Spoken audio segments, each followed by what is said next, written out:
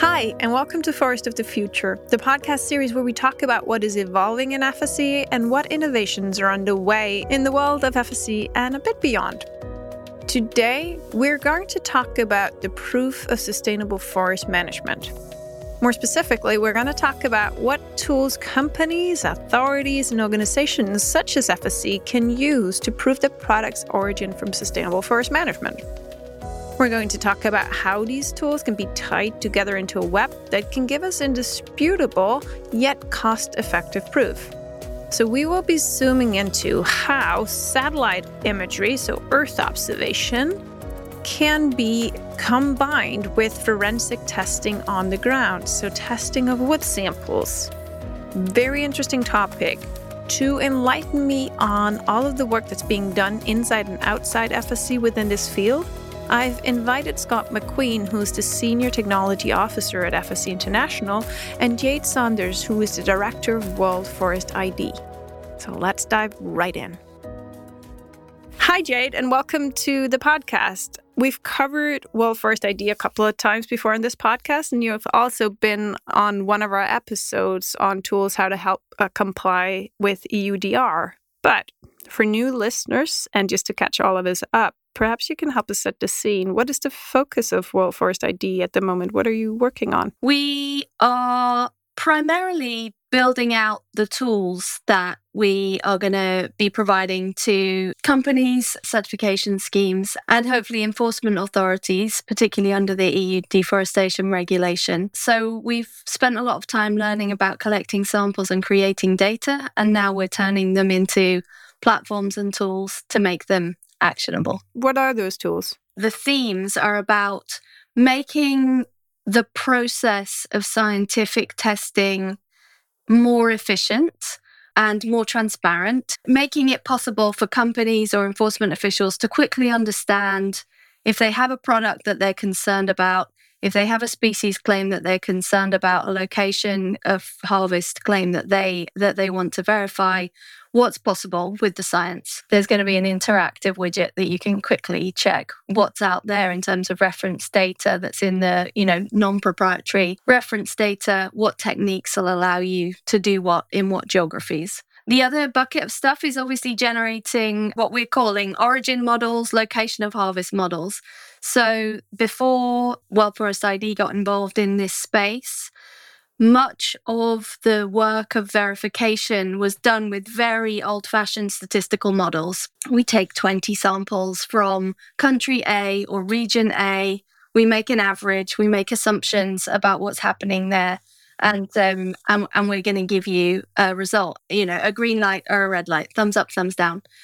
And the consequence of that was that individual techniques like stable isotope ratio analysis or trace element analysis, which are intrinsically limited by the amount of variability in the environment, so therefore they're slightly blunt tools to start with, became even blunter because they were being used in this very kind of 20th century way.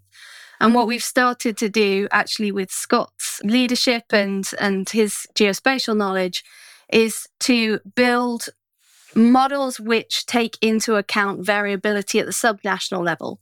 And what that means is that they are starting to allow you to sharpen the lens, sharpen that blunt instrument using modeling and other data sources.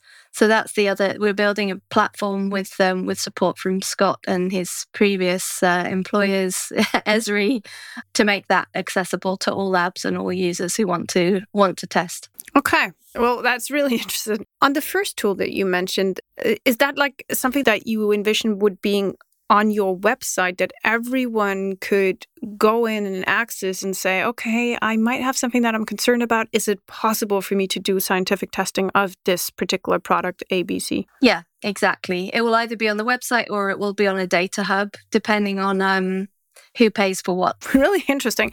And how far progressed are you in this? The back end is pretty much built. We're just building the user interface. It should be functional by the end of February. For that piece, it would be earlier if that was the only piece we were building. But there's a few different things going on at the moment that all need to feed into it. But it's basically just a big spreadsheet with all of the HS codes and the FSC product codes a series of columns, which is, can you test this? Have we got species for that? Yes, no, yes, no, yes, no. And then it's a, old-fashioned decision-making engine in the Babbage sense. And then so people will be able to enter an HS code or eventually an FSC product code, and then answer a couple of drop-down questions. Do you know what species it is? Do you have a location claim? Do you want verification or at the continental level, the national level, the subnational level? What's useful to you? And then there'll be it will churn out a bunch of conclusions based on the yes, no, yes, no's. Mm-hmm. Interesting. Can you just, for those who don't know, I have to admit, I've only recently learned what an HS code is. So maybe put a few words to that. There's a huge compendium of HS codes. It's taken care of by the World Customs Organization. It's reviewed every couple of years, and there is a code between 4 and 10 digits long for pretty much anything that you trade internationally. So anything that consistently passes between countries, across borders, through customs agencies, there's a code. And that's the code that the EU deforestation regulation and the timber regulation before it used to define the scope of products. It's the code that's used for sanctions. It's the codes that's used for different tax regimes. And it's obviously where you might have seen figures saying, the trade in soy is worth 4 billion annually, blah, blah, or whatever. That will be derived from the total of all of the trade data linked to the HS codes for the various types of soy products. Mm-hmm. Interesting. Really interesting. One thing I can't help but notice is that previously on this podcast, whenever we've talked about World Forest ID, everything has been really focused on getting to a full library of reference samples so that you had something to compare to when you wanted to test a product. It's also been very much focused on stable isotope testing. And it seems that your focus has shifted slightly. I wouldn't say shifted. I'd say probably expanded. We are still collecting samples, absolutely. We're keen to have them sent to us. We're sending people out to collect them. But the reality is that every single sample costs a lot of money. Basically, what we've realized is that this notion of a full library of samples is a Herculean task. And so that we've got to work out ways, and we are working out ways actually really effectively, of using other data sources to enrich the sample collection and bring down that kind of Herculean ask. And in terms of stable isotopes, again, broadened out. It's not that stable isotopes aren't really useful, they're just not really granular. Stable isotopes shift in a landscape at 100 kilometers, 300 kilometers. That's not a resolution that is going to solve everybody's problems. So what we've been trying to do is look at ways of layering information. And there are layering information in order for it to become more than the sum of its parts. So we got a huge funding from the UK government to develop the reference set necessary to identify Russian conflict timber in trade. And for all of those samples, all the samples that we sent to the lab, we ran them for stable isotope ratio analysis, but we also ran them for trace element analysis. And what was really interesting was that gave us a data set, a really unique data set, because what we could see was, okay, this is our average kilometer resolution for stable isotopes on their own. This is our average kilometer resolution for trace element analysis on its own. And this is what happens when you combine them in the model. So you're giving more and more and more information about each point where you have a ground truth sample to train these AI models. And what we showed was that rather than, historically it's been, has the salesman at the isotope lab been more or less effective than the salesman at the trace element lab? That's how companies will choose one or the other. But what we're showing is that actually, if you combine information, then you get a much more granular, dynamically more granular result, a tighter kilometer resolution to the location of harvest. For those, perhaps, before we dive deeper into this, for those who are not nerdy about what the difference is between a trace element and a stable isotope? The way I understand it is that there are stable isotopes in the environment, usually in the soil, which are sucked up in different ways by plants. And that's really affected by the climate that they're in. For some reason, the way that water flows around and through plants is absolutely critical to the way that they manifest these stable isotope ratios. That's stable isotopes. You get like 4 to 5 variables for each ground truth data point. And a ground truth data point is a sample from a tree. And then trace elements are not affected by water so much, but are affected by very small levels of different elements, metals, whatever, that are in the soil. And they are much more dynamic in their environment. So you model them in a slightly different way. They can tell you a slightly different thing, but you can get up to sort of 30, 40, depending on different labs offer a different level, different set, but whatever, they all measure essentially the same things. And you can measure those in different ways, but essentially the plant will suck them up. There are much, much finer measurements. So they'll suck them up in very small quantities, but they give you a kind of a key to a particular land area. And so an example of that will be the whole of Europe is covered in these pockets of chemical fingerprints of the Second World War, the First World War. The different, artillery and whatever that's in the environment is being absorbed by the trees. And you can start to model those things as well. So both are actually essentially models that can tell you where is this piece of timber, for example, likely to come from based on either the hydrogen levels in different elements of the plant or based on the metals in the plant. I always think of it like, when you look on a map, and obviously the map is flat, but you get lines that tell you, oh, here's a valley, here's a mountain, whatever, these lines. Essentially what we're doing is creating those kinds of maps to say the nitrogen is high here and the oxygen is low here. And over here, the nitrogen drops, the oxygen's still low, but the carbon comes up. And what you're doing is looking at these, these complex patterns. Well, we're not, the computers are, thank God. What the model is being trained on is these complex waves, organic waves across the landscape of the way that the different stable isotope ratios or elements are manifesting themselves in known trees. So we know that here, an oak tree growing here will suck up these trace elements, these stable isotopes. We know that over here, it will suck up these. If I've got one ground truth sample, in one spot and another ground truth sample 500 kilometers to the east in another spot, what we're trying to do is bring other data to bear to understand what those different chemical levels might look like at 250 kilometers in the middle, based on what we know about the soil, based on what we know about the climate, based on something called Gaussian processing.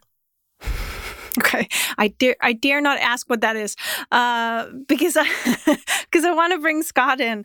And Scot, whenever Jade talks about maps and putting things on a map and sort of mapping this out, I'm thinking, now I might be able to guess a bit about what it is that you do in World Forest ID. You're on the board of World Forest ID, and you're also the lead of Earth Observation and GIS in FSC.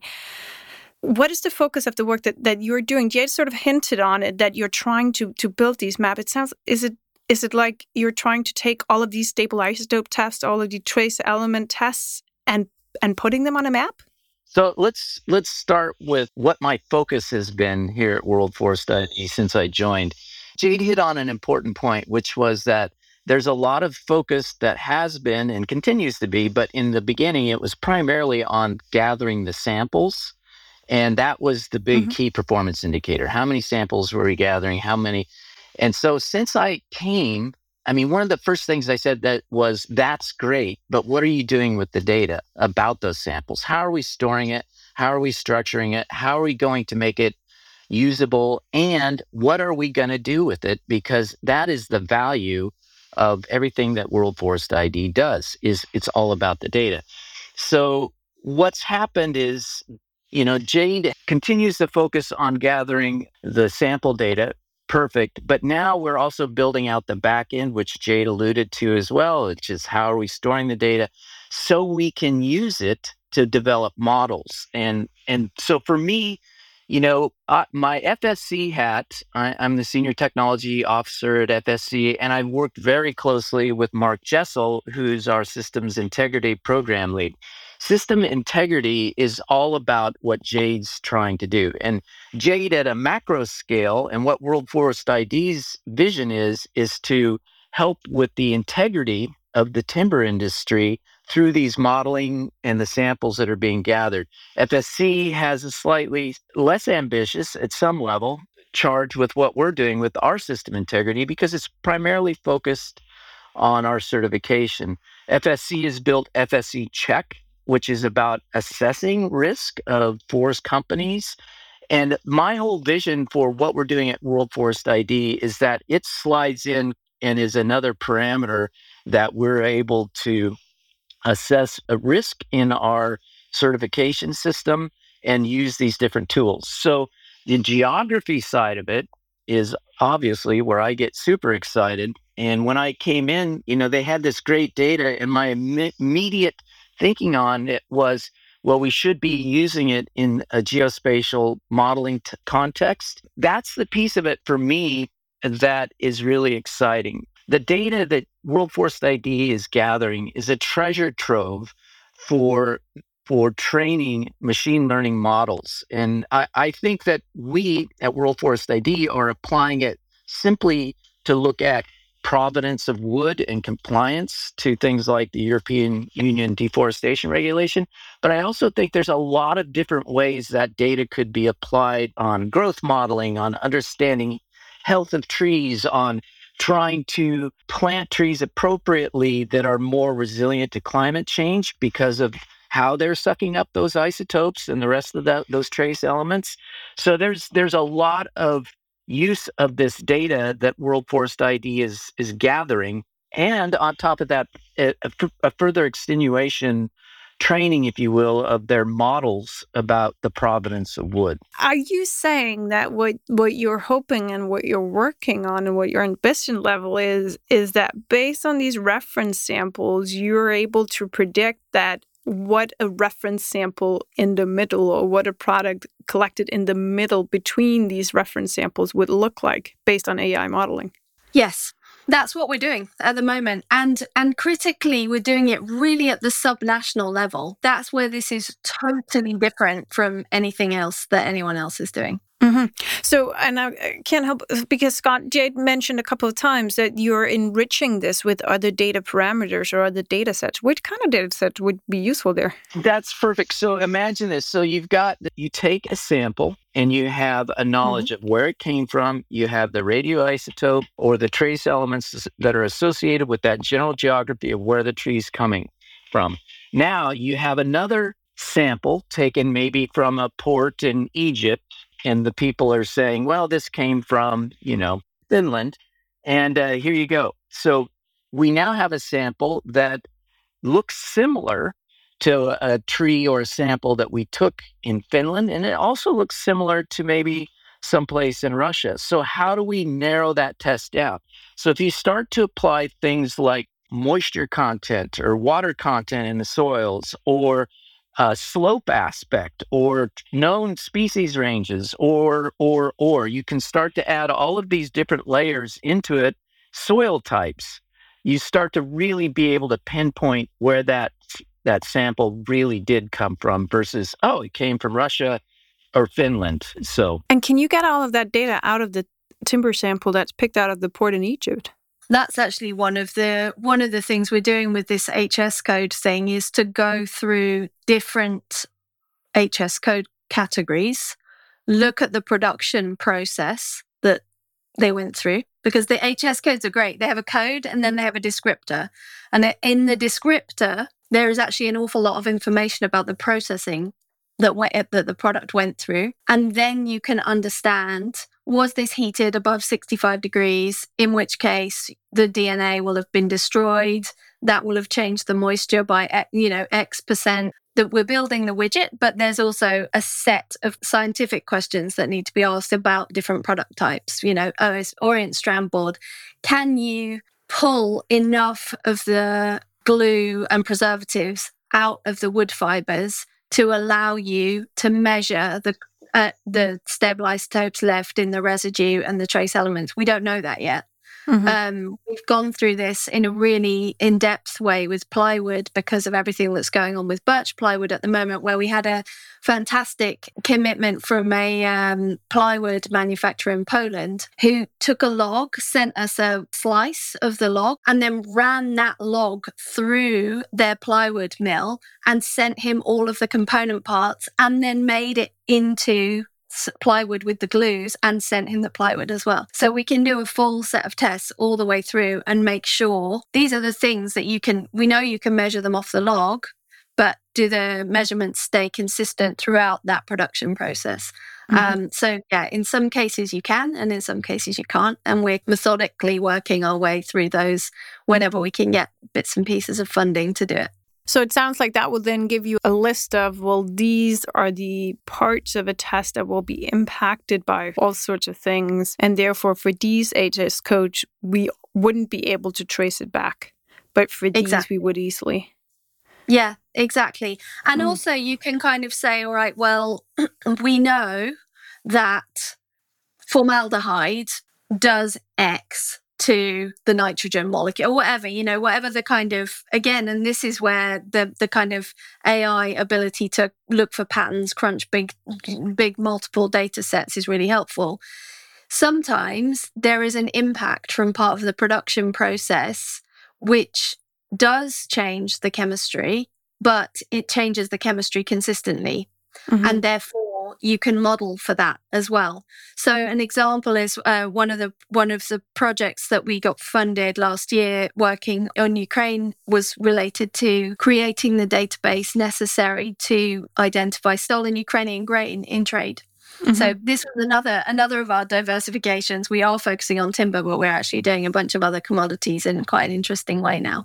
But anyway, the grain project, when we did all of the isotope measurements, we realized that actually nitrogen is a useless measurement for agri products because everyone uses it in fertilizer and everyone uses it in different intensities. So you've lost that as a natural variable across the landscape, because it's been, the human impact on it has been, it's just impossible to model for. I can't help but think, if I was to play the devil's advocate on this, if you're doing all of this work, you're mapping out, okay, these HS codes we can work with, there we can trace back, these we can't really, and you're putting this in a widget that people can access through your website or through whatever. Aren't you also at the same time then giving the bad guys a treasure map to these are the product types that you could be using if you want to launder wood from somewhere else and place it on the market to make it non-traceable? Yes, to some extent, it's almost like a philosophical dilemma. A lot of the work that was done before I came in was focusing on this as a kind of stick, is something to scare people with. As a retailer, if you're at the bottom of the supply chain, tell the people further up that you're testing, and that will scare them into doing the right thing. So that's possible. That's one way to approach it. My experience, which is not massive in the industry, but there's also a kind of government-to-government dimension to this with trade rules and things, is if you're bluffing, eventually you're going to be found out. Whatever you're trying to make happen loses credibility. We saw that with the EU timber regulation, right? And then it's hard after that to come back from a situation where you've used it as for saber rattling. I know I gave some of those saber rattling presentations when I was working at EFI, but my instinct is that it's better to be honest about what's possible and try to build a system that really does do what you want it to do, rather than kind of pretend that you're in a better position than you are.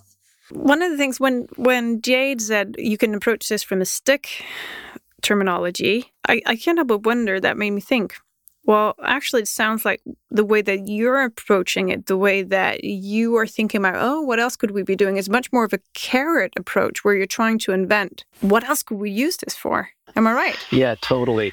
That's more exciting to me in some ways than the compliance aspect, because we tend to focus on the bad side of this industry. And there's so much more good in the industry. And there's so many more good actors So how do we help those good actors in the timber industry, the ones certified under FSC or even the ones not certified?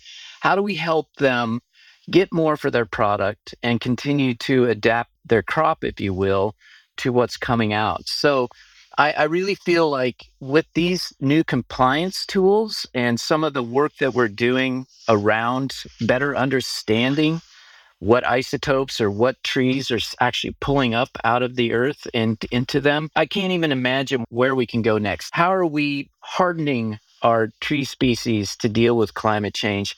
If the growth areas are shifting, how do we make sure that we're getting the right trees in the right places? And then not only that, how do we enable the good actors to have access to this information so they can comply in a cost-effective way to the European Union deforestation regulation and other regulations that are coming down the pipe? I mean, EUDR is kind of a nice shot out there, and it's setting a real high benchmark for others to copy. But I think that other nations are going to follow suit. We simply don't have a choice when it comes to the world's forests. The big companies have the wherewithal to prove this and comply with those regulations. The smallholders and the ones that are, in my opinion, more important than the big companies are going to have a hard time. So tools like what we're doing with World Forest ID will help those smallholders comply and get a high value for their product as well. You know, I'm an abundance person, so I see that we can, with this sort of data, we have a lot of opportunity to look at growth modeling, to look at soil types and moisture. And I just think there's a whole bunch of interesting pieces to this. Jade was talking about the lines, of isotopes that exist. The analogy she used was one of elevation lines on a map. Those are called isoscapes. So that idea of an isoscape, you can apply to tree growth as well. So right now, here's all the tree areas that grow, oak, for example, and we know that. But where are similar areas with those isoscapes of, whether it's minerals in the soil, moisture content, or whatever else, where are similar areas that we can project that maybe those trees will be better suited to grow in as we go into this unknown of the climate crisis? That's really interesting. So are you imagining a world where a company or a forest owner would contact an organization like World Forest ID and say, I want to optimize the species that I use. Can you help analyze which kind of species should I invest in? We have not even talked about that so much at World Forest ID, but that's the potential that is in this data of these tree samples. And so I do know from my own deep experience in the timber industry, growth modeling, all of the companies are looking at how we harden our tree species, what tree species are going to be more resilient. I live here in the Pacific Northwest, and cedars, Thuja plicata, are having a really hard time because things are drying out. So where are we going to move those crops to if we can't do them here anymore? And so I know that this is some of the work that is happening in the timber industry right now. But if we also had this treasure trove of data from World Forest ID, how could we roll that into our own modeling on where the trees might be better suited or what sort of crop might be better suited for the geography that we have? But I also can't help but wanting to ask a bit more, Scott. When you said that this could be a more cost-effective way for smallholders and small forest owners to comply with the European deforestation regulation, can you put a few more words to what you're thinking there? How will this help them? What is it that they would get? So let's think about this now. Right now, the European Union deforestation regulation requires anyone who's going to sell their product into the European Union to prove A, where it came from, and B, that it was not the result of deforestation, and furthermore, that it did not cause forest degradation in the area where it came from. So how are they doing that? How are they going to prove that? If you're a big company, you send people out there and you're taking actual GPS and you're doing your own modeling and all those sorts of things. If you're a small company, what do? It's too expensive. You don't have the infrastructure to do those sorts of things. So they tend to get left behind. So now if we said, okay, here's an open access website and it's access to World Forest ID's database. and you can put in a tree sample and you can get a result back that says, we are 95% certain that that tree sample that you just posted to us came from this general area. And here's what's going on around that general area. That is hugely valuable to those smallholders, those community and family forests. If they find themselves in a position where, okay, now it's under question, they have a beginning point, and now it's up to whoever to prove or disprove that that beginning point that they got through this modeling context is correct or not correct. So I just feel like with that sort of ability, it can meet 90% of the requirements around proving provenance. There's also a smallholder market access piece of this, which is really interesting. So we're obviously thinking about the demand side, but on the supply side, there are lots of smallholders who don't fall into scope, producers who don't fall into scope of the EU deforestation regulation. They are not the one clearing customs. They're not the operators. They're not the ones managing the supply chains, processing, retail. They're producing, they're outside of the EU, and they are concerned to maintain their market access for legitimate products. Allowing them to basically bank samples from their forests with us is like the Rolls Royce of market access claim. So you're talking about this like this is an open source thing that they can just go ahead and send you samples and then you'll bank them and analyze them. Is that correctly understood? I'm assuming that there's some kind of financial mechanism in here. We will bank them. We will not pay to analyze them unless somebody dumps a few million on us. I think that at that point, that's where the costs kick in. And my argument then would be if a enforcement official or an enforcement agency in one of those countries wishes to scrutinize a source claim from one of the broader market recognition, or kind of responsible producer areas, then it's up to them in the rich nation to pay for the analysis of the reference data at that point. I can't help but think that we're already talking about legislation and all of the requirements coming up. Are you already seeing that heavily impacting the kind of things that companies and authorities are approaching you for? For the enforcement agencies at the moment, the big thing is that internal resourcing, mandates for enforcement, making sure that the right agencies are involved. They are very much on the kind of implementing at the national level. That's the agency preoccupation appropriately at this point, given that they've got a pretty short lead time before they need to start making this thing work. Individuals in the agencies that I've known and worked with for, a decade or so are definitely interested in what's out there that would enable them to scrutinize objectively geolocation claims. They understand really clearly that that's the most powerful enforcement hook in the regulation for them. There's, Earth observation is interesting, all of the rest of it, but it's fantastic. The amount of information about forests, about farms, about, all of the rest of it is wonderful. But if you're facing a misdeclaration about which pixels of all of that wealth of Earth observation to look at, which ones are relevant to this shipment, which ones are important.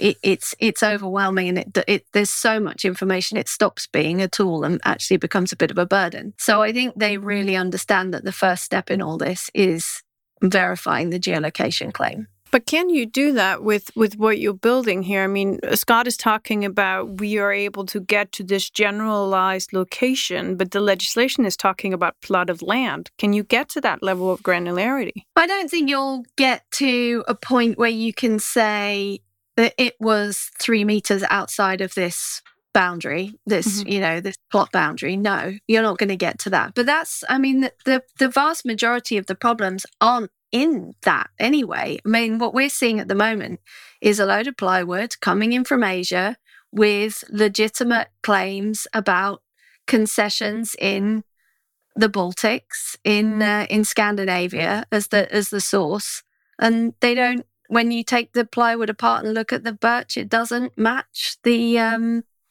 chemistry for those areas. That's not about, you don't need to say it was 3 meters or 300 meters outside the concession boundary. You're saying for the whole of Finland, when we chop Finland up into 20 by 20 kilometer blocks, not one of them, based on our models, matches the chemistry for this birch veneer. Mm-hmm. I think you can think about it as a real, like, here's my concession and I'm looking, and then think about actually the reality of mixing in the forest products industry, which is way bigger than that. Yeah, which is one of the challenges with the upcoming legislation. That is, the entire assumption in that legislation is that things are segregated when in reality they're just absolutely not. But what I'm also hearing you say is that, or what it sounds like to me, is that the tools that you're building right now is actually more applicable for the enforcement of the legislation and less so for the proof for companies, for the traders who have to do due diligence checks. No, not at all. We're working with Kingfisher, IKEA. They've both funded the generation of data. We're helping them with their internal compliance checks. They send us the results of measurements for traded products. Like Scott said, they take a component part from a plywood mill when they go and do an audit or a site visit, component parts from furniture. They send them off to the lab. They get the measurements. This is what the oxygen says. This is what the nitrogen says, da, da, da, da, da. And then they run that against our data models. Now, at the moment, we're doing that manually for them. They fund World Forest ID. They've invested in us as an institution. They've invested in the data. So we're doing those tests manually for them.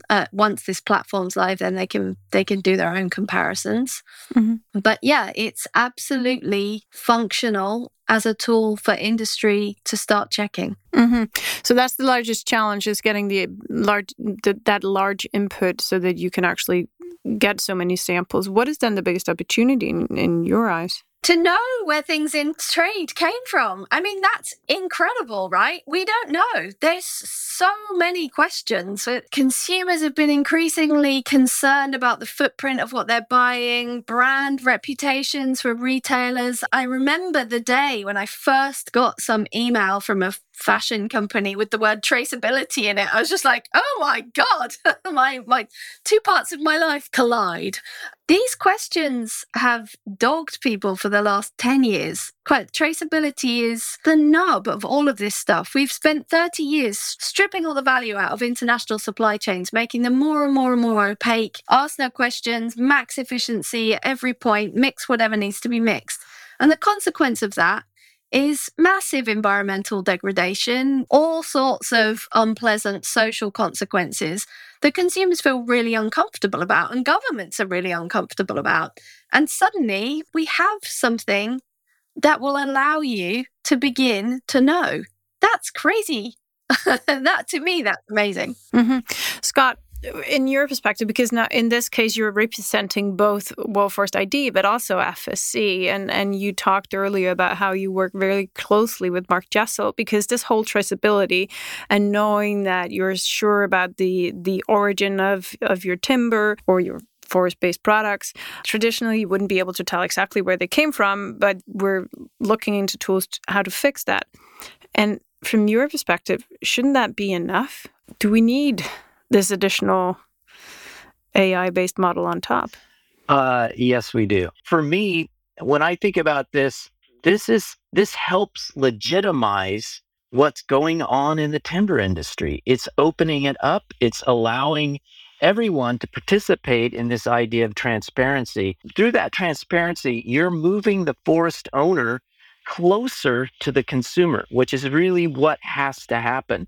So every one of these tools, World Forest ID's tools, what we're building with the machine learning model, all of that helps legitimize the industry. So for me, this is as much about a passion for the timber industry as a passion for technology in general.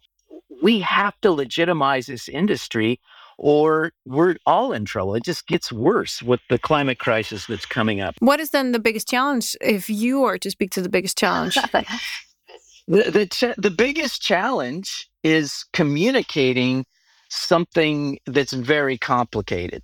And so how do we boil it down so people understand it and understand the applicability of it and understand that, it's a tool to help them. It's not this black box. And honestly, Jade and I struggle with that all the time. How do we make this not scary? And how do we help everyone understand how it works to gain their confidence and also show them things? So for me, when I think about why GIS and the geospatial component is so important, is that seeing is believing. You can throw out all these complicated terms and sheets of data and spreadsheets, and most people, they could care less. It's too much to take in. But you show them a map of where a sample came from, what's around that potential area, and suddenly it's just like people can make their own connections through that graphic. Mm-hmm. How much of this is already a reality? How much of it is aspirations out in the future that you might get in half a year or a year? And how much of it is stuff that companies could actually contact Jade tomorrow and say, I want one of those? So, well, as I said, we're running tests for companies right now, and we're running tests for enforcement officials. The limiting factor is the reference material. I had an email this morning saying we've got measurements for a traded sample of teak. We've got an origin claim in the Mekong, which would be legitimate, but there's very high risk. It could be from somewhere else in the Mekong, which would not be legitimate. What can you tell us? And what I can tell you is that the Australian government funded a project which runs for another 6 months to generate the reference data to create a global, or the beginnings of a global, but certainly a Mekong plus some other areas in Southeast Asia, tectona origin model. So come back to me in 6 months. It depends. I can do it for birch. We can do it for oak. We can do it for beech. We can't do it for teak. We can't do it for ipe. We can't do it for kumara. Not because the technology doesn't exist, not because the model doesn't exist, the platform exists, but because we haven't had the funding to go out, collect the samples, and turn them into data. Mm-hmm. And how close are you then to all of these maps that Scott is talking about? And can they actually refer across sample types? Can you let's take North America. So you might have some, fir, and you might have some cedar samples. You might have some different species. Can you take some of the information that you get from each of those samples and say, well, actually, we know about this area, this about this area, and it doesn't matter as much about which species it is. Both of them can feed into this global map. So there's two questions. Can we do the maps? Yes, we can do the maps. We do them. That's what we are doing. When we get sent a CSV file, which has oxygen values, nitrogen values, all of the rest of it, we send them back a map. And we do two tests. We do a verification test and we do a determination test. So a verification test is, could this plausibly be from where the origin claim? Mm-hmm. And the determination test is, in all of our reference data for this species, so what's the pixel in our model, which we think is the most likely one that this tree grew in? And then we have areas like, if you want to be 99% confident, you have a 200-kilometer ring around that. If you want to be 95, 75%, we can show all of that on maps, and we do in these reports. We're running, probably 2 a week at the moment for different people. They're all being run manually by hand. We haven't, nothing's formatted. It's not a service provision. We're working towards that. But definitely that exists. By the summer, that will all be, before the summer, the spring, that will all be in the Esri platform, and we'll be able to run them much more efficiently. Those maps are available.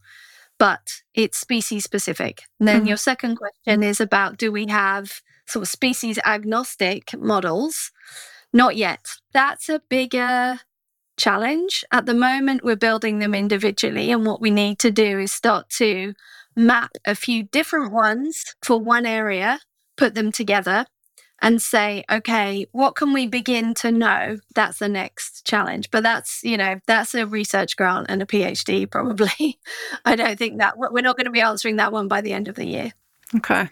Scott, I saw you nodding frantically when I talked about can we reference stuff across different species? Why were you nodding? Well, I was nodding because we know that is one of the things that we need to move into. That's the next level of application in our modeling here. We have been focused on individual species, but how do we start these sorts of models where we start to see the trending of, you talked about a couple of tree species here in the Pacific Northwest. You talked about cedar and you talked about Doug fir. So how are those things changing in their ice escapes? How are they changing? How is their range changing? And maybe even with the trending of those species and the overlapping of their growth areas, how is that changing too? So that's like a whole nother level beyond what we're doing currently. And we are doing it already with our machine learning on individual species. But the intermixing of species and understanding growth areas is really exciting to me. So that's why I got excited and started nodding my head too much. So I'm sorry, I don't mean to get you wound up. Maybe it's just because I'm a space where you're allowed to dream. All right. That's also a good segue because we're almost out of time. And before we end this conversation, I always want people to dream. So Scott, I can allow you to continue on your role here. If I'm to come back to you 3 years into the future, what do you hope is possible by then? 3 years into the future, so we're going to have... So Jade, how many samples are we gathering a year? All in, probably about 8,000 to 10,000 a year. And how many samples do we have currently in our database? 35,000. So 8,000 to 10,000 a year. So in, what did you say, 3 years, Loa? We'll have 3 years. Yeah, 3 years. So we'll have another 30 to 50, 60,000 samples if I'm being all optimistic on stuff. So all of that extra data is going to help us completely refine the model that we have currently. It's just going to continue to get smarter, if you will, and more applicable across tree species.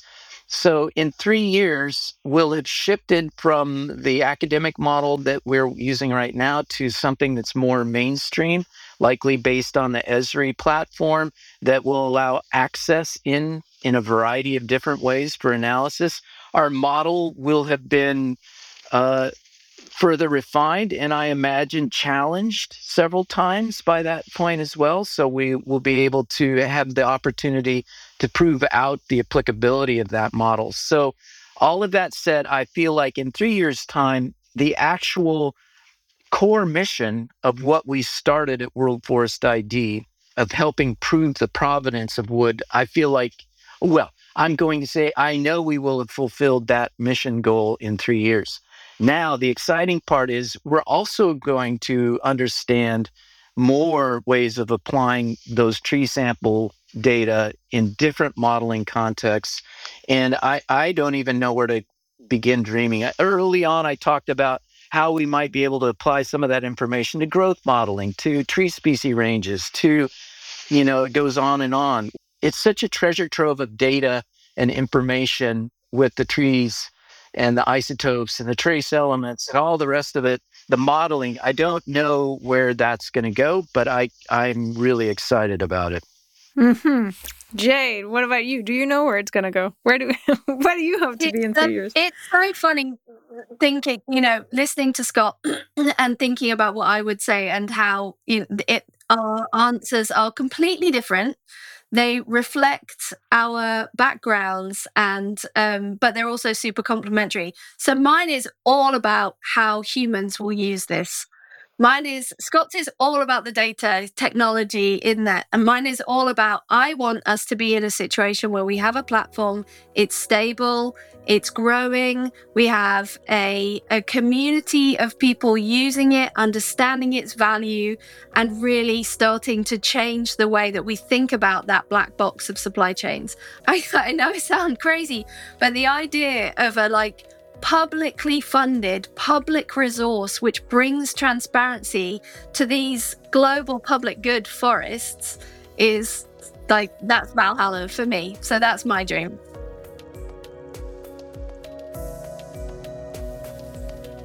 That's it. Thank you to both Jade and Scot for patiently answering my many questions and follow-up questions and sharing a bit of their dreams with me. There's no doubt that the world is pivoting towards being a more data-driven and a more proof-driven society, and that we as FSC and companies must pivot with it. But from where I sit, that isn't necessarily a bad thing. With all of these new tools coming up, and with the many legislations arising in different regions of the world, and especially within Europe, there's no excuse anymore for not knowing where your raw materials come from and whether there's still a healthy forest once you've produced it, regardless of whether your product is certified or not. Let's hope that Jade is right when she's hoping for true transparency in supply chains through open source data, so it doesn't matter what size your pocket is, whether you can use the tools to verify and prove that your products aren't connected to deforestation.